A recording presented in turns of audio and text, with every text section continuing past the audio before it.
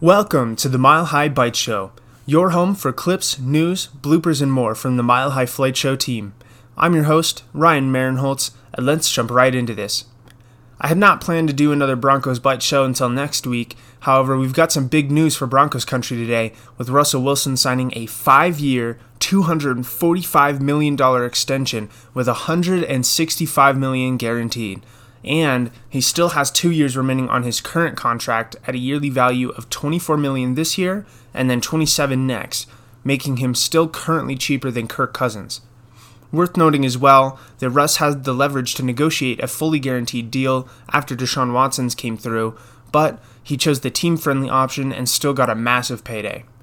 We did expect this to come a bit later in the season, but as you guys know, I'm a fan of paying your quarterback earlier than later, and with Lamar in line for a big contract, this only helps to keep the deal as much of a relative value as you can, and will look like a bargain in the coming years provided Russell's level of play sustains.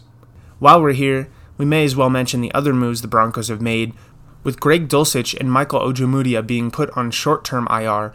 That opened the spots for Mike Purcell and Eric Tomlinson to sign back with the team as expected, and on the practice squad, the Broncos were lucky to have none of their waived players claimed on Wednesday, most notably returning quarterback Josh Johnson, offensive lineman Netane Muti, my dude, wide receiver Kendall Hinton, and McTelvin Agim, who wasn't subject to waivers and had other offers but chose to re-sign with Denver, among other players as well. This puts the Broncos in great shape with multiple players that could step into a game and make some noise even on the practice squad, giving this roster very nice depth. And that'll do it for this edition of the Mile High Bite Show. Make sure you guys find us on social media. Our Instagram, TikTok, and YouTube is at Mile High Flight Show, and our Twitter and merch on Redbubble can be found at MHFS Podcast.